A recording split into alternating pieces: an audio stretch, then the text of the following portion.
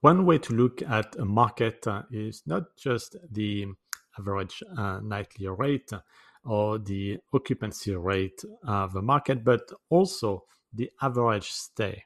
And that is a metric that is sometimes forgotten, but it's good to know like how many days people are staying in an Airbnb. Is it 1.5, 2 days, or longer stays like 3, 4, 5?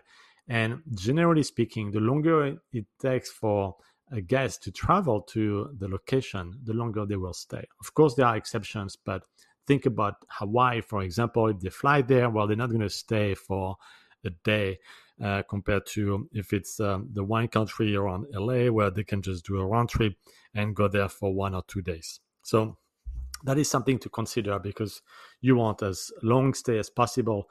It reduces your operation cost for cleaning, but also you can have more, longer stay guests and better revenue per stay, which is a metric that you need to take into consideration.